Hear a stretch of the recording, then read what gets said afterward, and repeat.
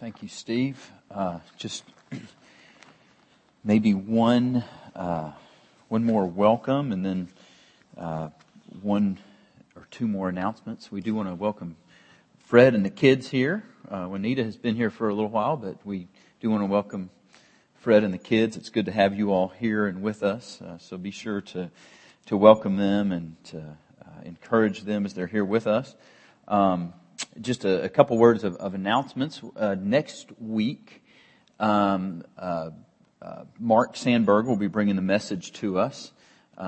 Tentatively, that is the plan. He's agreed to that, although I haven't heard from him in the last week. So, if not, we'll find somebody to do that. So that'll be encouraging. And then the week following that, we have a man by the name of Avi Snyder, who is the European director for Jews for Jesus. And so it's going to be a real privilege. He's going to be here on July 2nd to bring the message. We were going to have him speak at a different time, but felt like to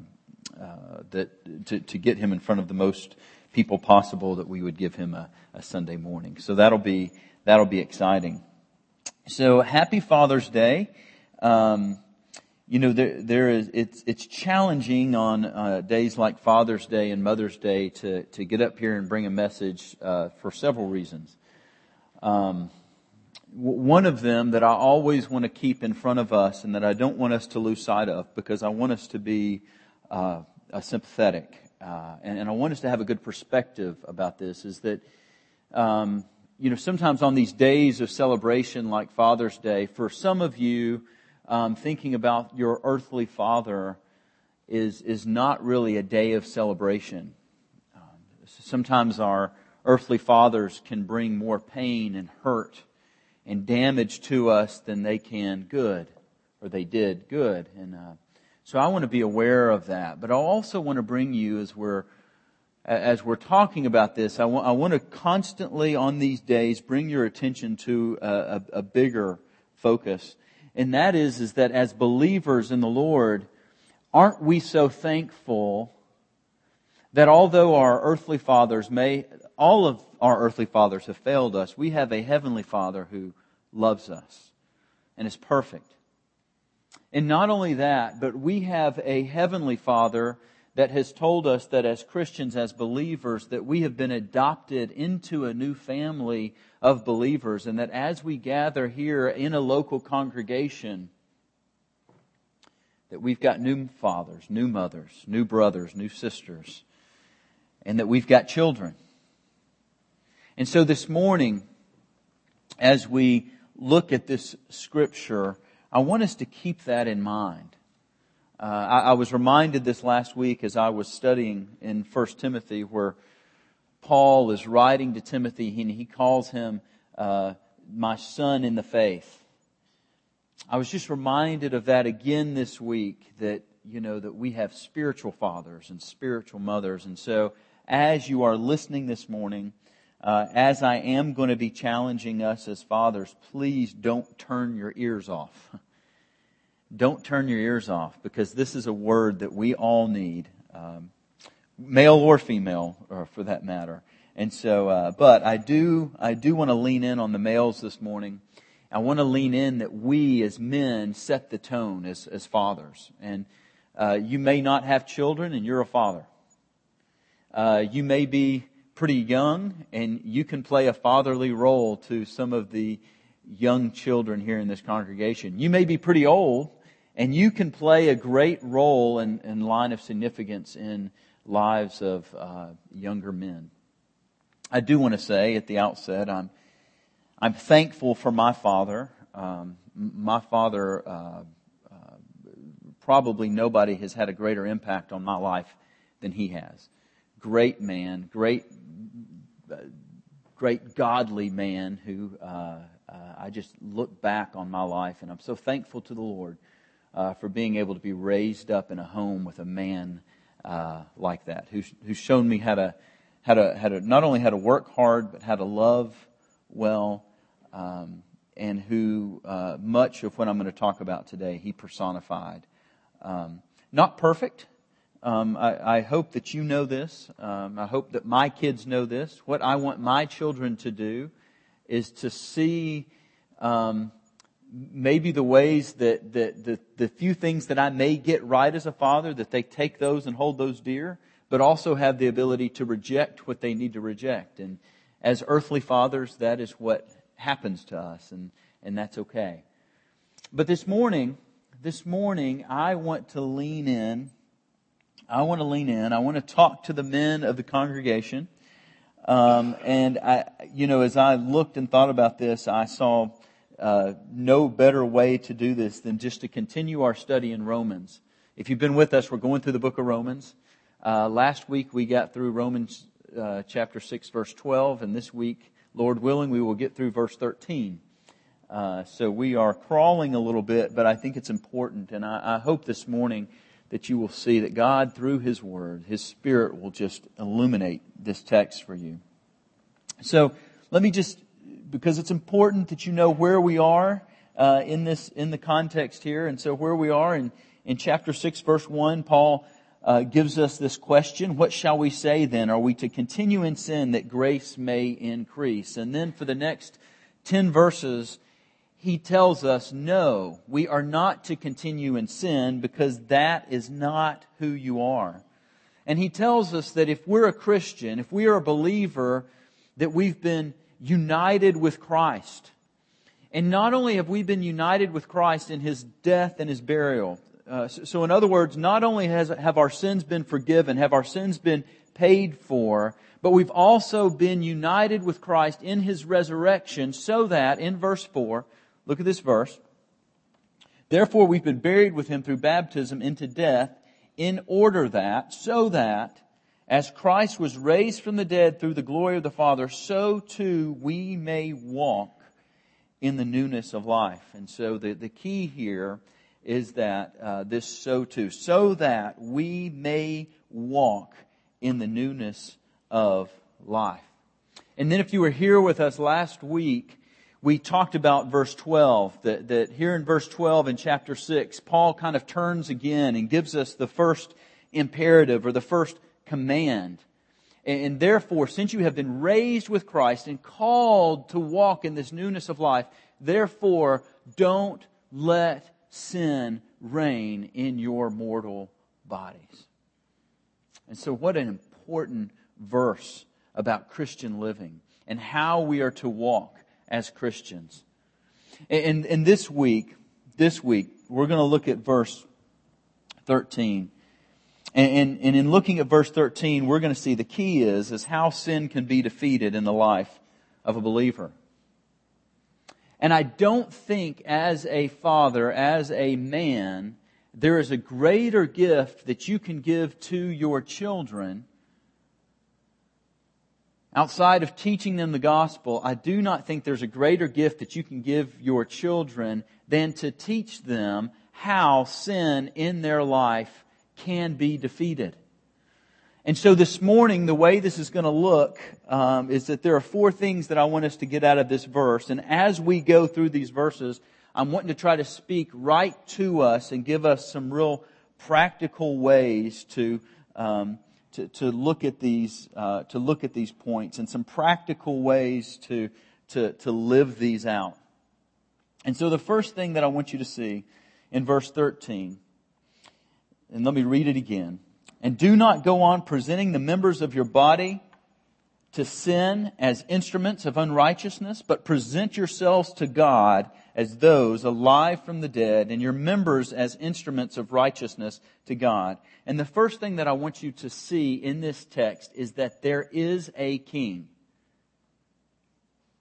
I'm so thankful for Randy and Steve. It just warms my heart that we have men in our congregation that as they stand up here and pray, as they lead us in worship, that they lead us to the throne of the King of the universe. And the verses that we hear in our call to worship, as we are called to worship God, that it talks about God's sovereign rule over us. There is a king. And you may say, Lewis, the verse doesn't say that, but look at the language. And there's two two words that are repeated through here that I want you to see that denote this kingship and denote this proclamation that there is a king. The first is, do not go on presenting, and then later, do present. This whole idea of presenting yourself before someone is this idea of that you're presenting yourself to a power or an authority that is greater than you are. And we see this again in verse 16 and in verse 19. Look down with me if you will. Do you not know that when you present yourselves to someone as slaves for obedience, you are slaves to the one whom you obey, either to sin resulting in death or obedience resulting in righteousness? And again in verse 19, I'm speaking in human terms because of the weakness of your flesh. Just as you presented your members as slaves to impurity and lawlessness resulting in further lawlessness, so now present your members as slaves to righteousness resulting in sanctification. And so the whole idea here of presenting yourself, you're presenting yourself to a higher authority. And there's another word here in the text that gives us this same connotation that there is a king. And it's the word, and this is translated in various ways in our text, but the word that in my text says instruments. Presenting the members of your body as instruments of unrighteousness, but present yourselves to God as those alive from your dead, and your members as instruments of righteousness to God. That word carries with it in the Greek military connotations. Other translations may have weapons. And so we are to present our whole entire bodies as weapons, either to unrighteousness or to righteousness. And so the idea that would have been in the minds of the church as they received this letter would have been, you are giving yourself to a higher authority. And what I want you to know this morning is that there is a king, and it is the Almighty God of the universe. And Christians must consciously choose to place themselves at the disposal of this Master and King. And these verses are telling us is that God is to be our Master and not sin. Now, one of the things that I think of, I ask maybe crazy questions to myself, and maybe a problem is the first time that I say them out loud to anyone else is up here. That could be problematic sometimes. But I had this thought, in my head as I was studying and I was working on this. I don't think anyone really would say, hey, I want to serve sin. A believer, right? I don't think anybody would consciously say that. And so I think we've got to think a little bit more deeply about this. Okay, how is it that we don't present ourselves as our whole bodies in service to God and righteousness? How is it that we present our bodies to unrighteousness? How is it that we're making that conscious decision? And I think it's all wrapped up in the very same way as Adam and Eve in the garden, where the temptation they wanted to be on the throne of their own lives. They wanted to be God. And I think as a Christian, this is where we get wrapped up as well. So I don't think that a lot of times as a Christian that we're saying, hey, I want to serve sin. I think it's trickier than that. I think that we want to serve ourselves, and this becomes the biggest temptation for us. But if we see God as who He is, as Steve was praying today, as we see God as this wonderful, mighty, all-loving, all-powerful King that He is, there's no choice. There's no choice. If we have communed deeply with the Lord through His Word and we see God as God, there is nothing greater. And it becomes our highest privilege and our highest honor to be His child, to be His kid. And any desire to do something different, displays that we're not thinking rightly about God, or we're not knowing Him like He is. And so, fathers, you men, we need to know this great God. We need to spend time in this book that was written by God and given to us to display who He is. We've got to spend time in this Word. And one of the pursuits as we go to this Word, we've got to be asking ourselves, what does this tell us about this great King whom we serve? And men, we've got to get our brains around this, and we've got to do this. And let me tell you, if you want a place to start, just go with us through the book of Romans, because one of the things that you come away from the book of Romans with is a picture of a big and awesome and mighty God. And so, men, we must know this great God. And it's not enough, men, fathers, it's not enough just to know this. Men, we need to be teaching our kids about this big, great, awesome, and mighty God. And we need to do this with words. Do we talk about the greatness and the majesty of God to our kids? You need to if you don't. We need to be setting the stage and displaying to our kids about how great God is. And the third thing that we need to do, and I think this is where we get off and we present ourselves to unrighteousness, is that we need to fix the me-centered theology that our kids possess naturally and that we still struggle with. And what I mean by that, the me-centered theology is that, and we see this all over in our culture, that life is not about this great God and His glory, but life becomes about Lewis. Or life becomes about my kids. We are doing our children a great disservice because they will never win the battle against sin if we allow them to continue on in this me-centered theology. And it's, to be honest, it's evil and it's mean to let our kids think that this life is about them. Or, dads, that it's about us. Now, how may we subtly do that? I think that sometimes we do this unknowingly by the whole tenor of our household being about, don't upset Dad. Dad has worked really hard all week. Don't upset him. That as a dad, that it's only our job to be a provider, to come home, to be a provider, and that's it. No. We've got to teach our kids that there is a great King on the throne. He is worthy of all of our praise, all of our honor, and it is a joy, and we'll get into some of this in a little bit, but it is a joy. It is a joy and our deepest pleasure to lay down our lives with a big God at the center of our life. And we've got to be teaching our kids these things, and we've got to fix this theology. Now, the second thing I want you to see in this text. So first, there is a king. Secondly, there is a choice.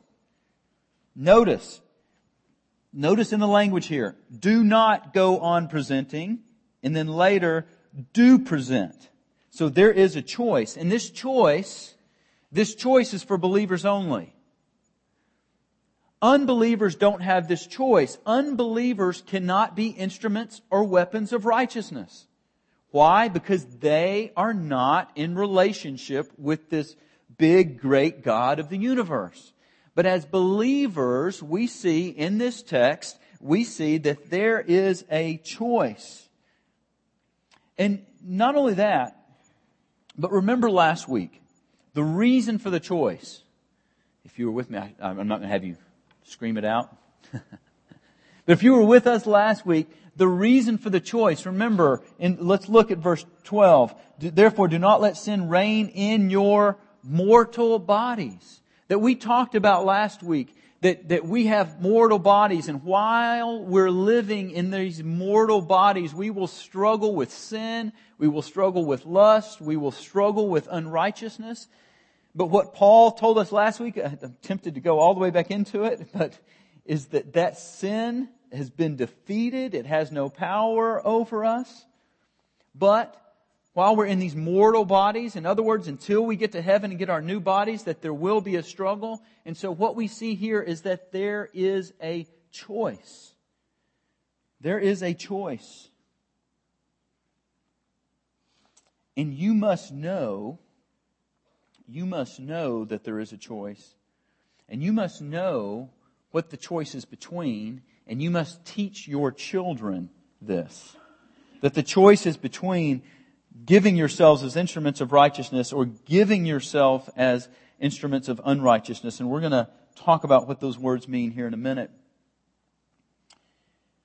But one of the things that I want to bring up right now is, fathers,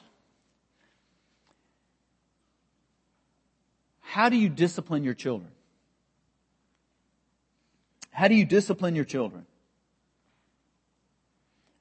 When we discipline our children, are we getting to the root of why we're disciplining them? Are we taking our children to, hey, Lewis, this is why you're being disciplined here. Here's the big picture. Here's the ultimate picture of why you're being disciplined. Or would our kids say, and this is tricky, we've got to fix this. Or would our kids say that the reason they're being disciplined is because they have upset you? If that's the result of our discipline, I fear we're never taking our kids to the place where they understand, we're going to talk about righteousness and unrighteousness, ultimate purposes within the universe, that we're just, again, laying out this foundation where the choice is between upsetting dad or not upsetting dad.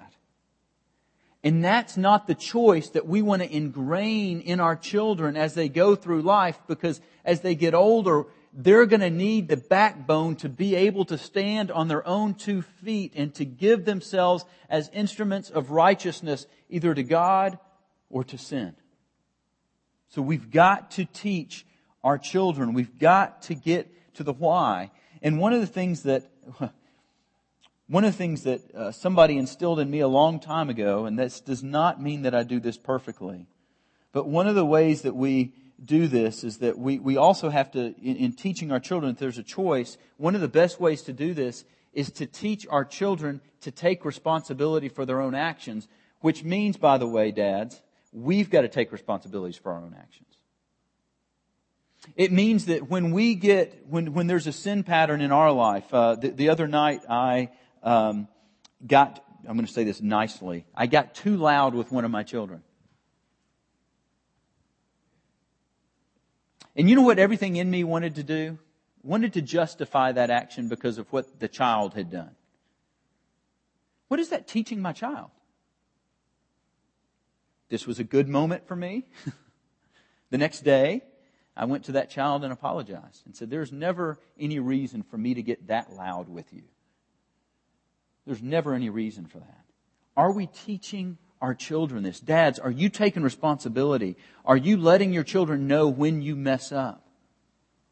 And when you're doing that, are you taking the blame on yourself for your mess up? Or are we teaching them this whole idea of, I didn't have a choice?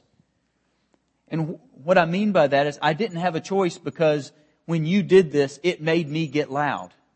That's baloney. And don't let your kids get away with it either. Don't let your kids get away with sinful actions because of what their brother or sister may have done to them that resulted in them doing whatever they did. Don't let them get away with that. This is so important. This whole idea that there is a choice and that we have a choice in these matters. In order to be able to choose rightly and to keep our kids choosing rightly, there's a great verse in the Old Testament, a great series of verses in Deuteronomy, chapter 11 verses. And you all know these verses. Gary, the other day when we were dedicating the Hatton twins, read these verses. Deuteronomy chapter 11 and 18 through 22. And just listen. You shall therefore impress these words of mine on your heart. So these words of God need to be on our heart and on your soul. And you shall bind them as a sign on your hand. And they shall be on the frontals on your forehead. And you shall teach them to your sons, talking of them when you sit in your house, and when you walk along the road, and when you lie down, and when you rise up. And you shall write them on the doorpost of your house and on your gates, so that your days and the days of your sons may be multiplied on the land which the Lord swore to your fathers to give them, as long as the heavens remain above the earth. For if you are careful to keep all this commandment which I am commanding to you, to do it, to love the Lord your God, to walk in all His ways, and to hold fast to Him. And so, fathers, these verses, what it means is the commandments, the precepts of God, that we are to have these in and around us at all times, on the doorpost, on the frontals of your head. I don't know if that means a tattoo. As some of the younger kids I walked by and they were talking about tattoos on eyelids this morning. But you're to have them everywhere, and you're so to be reminded of them. And so, fathers, are the precepts of the Lord, are they around us? Are they everywhere? Do we talk about them when we're sitting down, when we're standing up, when we're laying down, when we're walking, when we're in the gates, when we're going through life? Are we talking about them? Because if we're not raising our kids with an awareness of what the Lord requires of us. And so therefore, if we're not doing that, we're taking some of the choice of what they're presenting their members to out of the equation. And I can't tell you the number of times that I talk to teenagers or kids or young people in their 20s or whatever, and they're getting ready to make huge, colossal mistakes. And they're from Christian homes, and their parents have kind of rubber stamped whatever they're getting ready to do. And the reason is because, our culture has just shifted. This is what everybody does. The precepts of the Lord are not being set up, and the foundations and the call to righteousness is not being laid out. And we have to do this. So there is a choice. There is a choice. Thirdly, there is a purpose. There is a purpose. Look at this text again and see if you can glean what the purpose is. Do not go on presenting your members of your body to sin as instruments of unrighteousness, but present yourselves to God as those alive from the dead, and your members as instruments of righteousness to God. So there is a purpose, and the purpose here is that for your life to display something. That as a believer, our life is to display righteousness. And what this text tells us as a believer is that there's no neutral living. That you are on one side or the other. And so the purpose here for the Christian is to give our whole body, our whole life committed to God. Now let's define this. What in the world does Paul mean here to present yourself and your members as instruments of righteousness? Well, we know in one sense we could say that righteousness is a right standing before God. Right? We've used that definition. But when we're talking about righteous living, we're talking about godly living. And as we talk about this, I don't want you to miss it, because I don't want to be misheard or misunderstood, which happens in a sermon like this. But when Paul is talking here about presenting yourselves and living as instruments of righteousness, he's not talking about earning godliness. He's talking about displaying godliness. Now get this. He's not talking about earning. He's talking about displaying. And so Paul, this is why this is written to believers. As a believer, our lives should be displaying righteousness, because it's who we are. We have been made alive together with Christ. And so our purpose, our purpose as a Christian, this is how we do this. Our goal, our purpose is to display the beauty of God through the way that we live, the value of God, and the greatness of God, our King, to the world. And we do this by loving what He loves. By loving what He loves. People, His Word. By loving like He loves. And by acting like He wants us to act. Another way to say this is that our life has a trajectory. We are on a trajectory as a Christian. We're either on a trajectory as presenting our whole bodies and our whole lives in a trajectory of godliness and righteousness, or we're on a trajectory that we're displaying something that by our very nature we are not anymore. And so here's this gets a little tricky. Well, before I go there, and I'm going to get you to, if you've got young kids, I'm going to get you dads to ask them something. And this gets a little tricky and interesting. But before I get there, men, we must teach by the way we live and by the words that come out of our mouth that following Jesus is the only sane option. It's the only sane option. And therefore, by doing anything different than that is not only insane but suicidal. And you may say, Lewis, that is strong language. Absolutely. I believe it with everything that's in me. I believe in the snares and the traps of this world so much so that if we're not careful, if we're not purposefully setting the agenda and purposefully plugging into and purposefully putting in our children this trajectory, then what we're displaying to them is insanity, because it's leading to death and destruction. And so it is strong language. And so I want our lives, our goals, our aims, our words, how we spend our money, how we spend our time, all this stuff should point to a trajectory that we serve a great and mighty and good King, and that we not only are we willing to, but it is our highest honor to place ourselves in His hands wholeheartedly, all in, for His purpose, for His glory. Now, what I want you to ask your kids.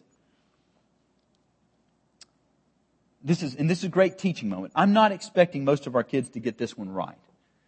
But if you've got young kids, ask your kids, why does Daddy go to work? And it's interesting what they say to you. Now, before you ask your kids why you go to work, you better know why you go to work.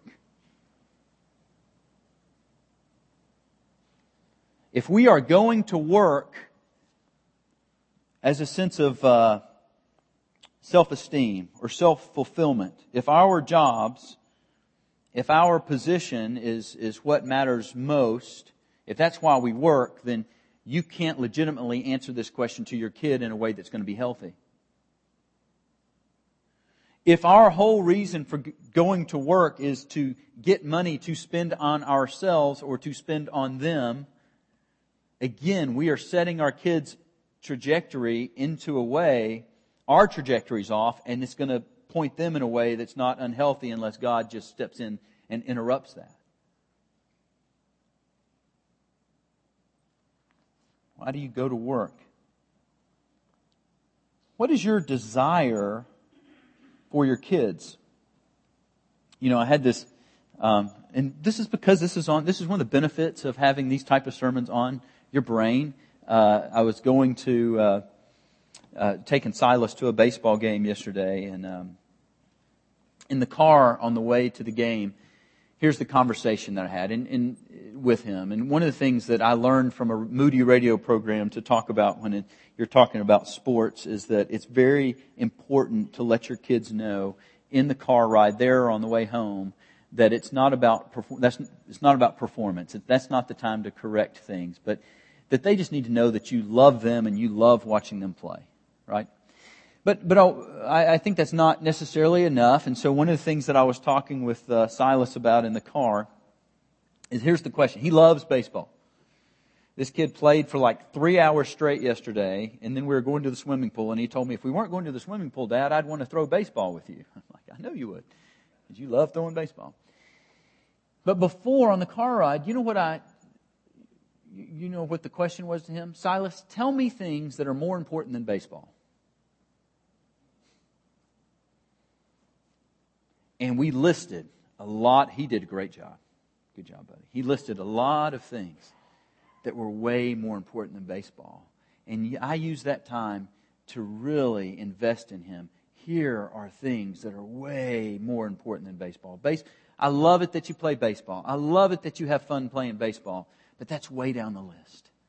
Here are things that are more important. Here's what makes your life count.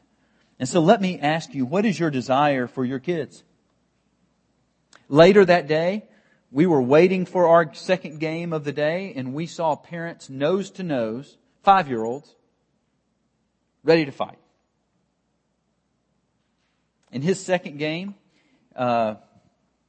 if you don't know baseball, if you know baseball, you'll understand this. If you don't, I'm sorry, I can explain it to you later. But a kid ran home, close game, kid, went home. There's a guy on third that's supposed to tell you to stop or go. The kid went. He was out by a mile because our catcher had the ball. And so this man comes out and starts screaming at the third base coach. And the third base coach said, I didn't tell him to go. I told him to stop. So then the man turns and screams at the child. Then he smacks him on the back of the head, to which me and other dads started screaming. Instruments of righteousness. And I mean that. I mean that in this case. I don't care whether or not he's out. What I do care about is the soul of that poor little child. And one of the parents from the other team said, y'all be quiet. It's his dad. Which I said, it doesn't matter. Because this game doesn't matter in that sense. What is that telling, those two stories, what is that telling our children what matters most? Competition? Winning? That's not what we need to be teaching our kids. What matters most is godliness and their relationship with the Lord. And so you parents, I want you to test yourself here. If your child comes to you and tells you, I'm not going to college, I feel God leading me to this ministry opportunity in the inner city, are you okay with that? Are you okay with if your child tells you, hey, listen, I feel like God may be calling me to go and to minister in Iraq. And you know in the back of your head that means that they may never get married or they may never give you grandkids. Are you okay with that? Are you okay when your child graduates from high school if they pick Jordan, India, Haiti, the inner city over Harvard, Brown, or Princeton? Are you not only okay with that, but are you thinking inside of yourself, okay, this is what God is doing. This is good. They're following the Lord. We've got to instill this in our kids, and I've got to hurry here, but I want to give 3 things on this point. 1, talk to your kids about the real meaning of life. We've got to have conversations like I had with Silas in the car. We've got to be having these conversations constantly with them. We've got to be talking to them.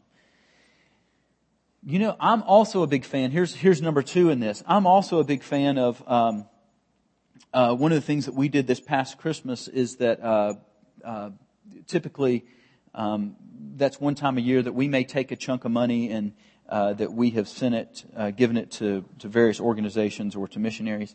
And this year, we let our kids pick. Now, they couldn't just pick anything, right? We gave them the scope, we talked with them about what was important, and we let them pick where the money went. Let your kids see you giving, not as a matter of pride, but as a matter of setting a pattern for them of what's important. Setting a pattern for them of why Daddy works hard, why Daddy gets money. And so men, I know that some of you may need to change some of your goals before you can do this, but it's important. So let them know, let them in on decisions. Talking to our kids about, will we foster again? And what's great about talking with our kids about this is that there was no hesitation. And Flannery at 2 is a mess. I thought we may get some kickback. The only kickback was, let's get a boy this time. And we're like, well, we don't decide that. We don't decide that. And one of our kids talked about, well, what if we get a child and they have to go back? And that would be sad and that would be hard. And those are grand opportunities. That's right and that's true. And these are grand opportunities to talk about the gospel and what our lives are about. And please don't hear me saying these things as a model. I'm just trying to help you learn as a family of ways in which we can be raising our kids so that they know how to fight sin, then they know how to follow after righteousness versus unrighteousness. And that is that there's a life, there's a trajectory that we have to be on. The third thing is this. Put good heroes in front of them. And some of the best heroes I think you can put in front of your kids are missionaries. And the reason for that is that these are men and women who have given everything to go. And I think that we should be, because they're heroes. And we should be putting in front of our kids men and women like this so that they have this trajectory in their life of what it means to be successful. Because this verse tells us that we are to present our bodies, our members, as instruments of righteousness. So dads, do this for yourself and do it for your kids. And the last thing is this. There is a way to present ourselves. And in this verse it tells us, we're told how to present ourselves. Look at verse 13. But present yourselves to God as those alive from the dead. What in the world does this mean? What does it mean to present yourself to God as one alive from the dead? I'll tell you what it doesn't mean. It doesn't mean reluctant obligation. So what this text is telling us is that if you leave from here this morning and you say, oh, okay, the preacher guy said this, and so, goodness, I guess I'm going to have to present myself to God as an instrument of righteousness. That's not what this text says. It shows that there's something wrong deep down and inside you. This text says to present yourself as one that has been brought, as those alive from the dead. How in the world do you think we are to present ourselves as one who has been made alive from the dead? God doesn't drag us into His service. We'll get in sometime when we get to Romans 9. One of the questions that's asked is, well, if election is true, then does God drag people into the kingdom? And that's not, we never see that in the Scripture. There's never a place where somebody's like, I don't want to follow the Lord. And He's like, yes, you do. We'll get into that then. We won't go into that right now. He also doesn't drag us into His service.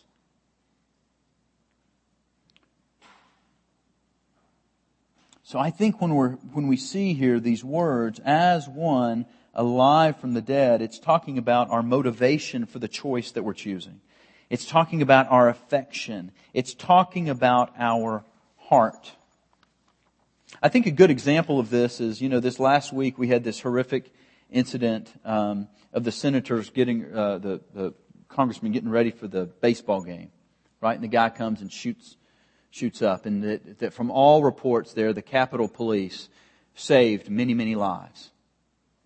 And I watched, I don't know if you watched, I didn't see it live, but I saw as one of the policemen as he's on a crutch and he's throwing out the first pitch of that game.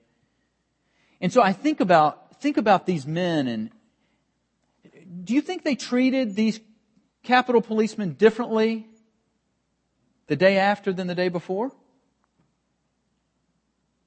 I mean, let's say that they were very respectful and kind to him the day before and loved him. And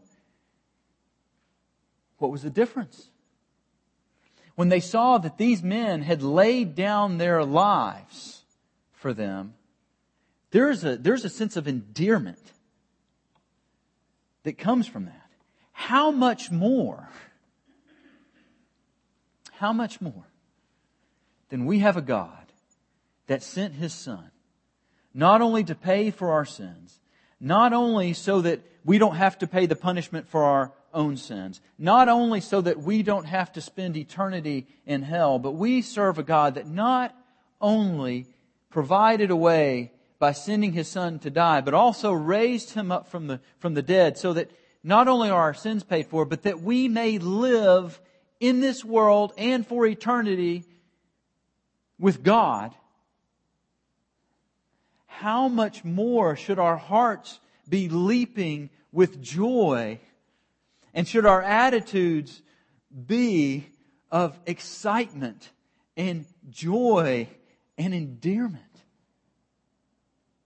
It is unspeakable. All I have is Christ, as we sang. And all I want is Christ. So we need to teach our children. We need to let our children know who they are as sinners. We need to let our children know this great God that we serve.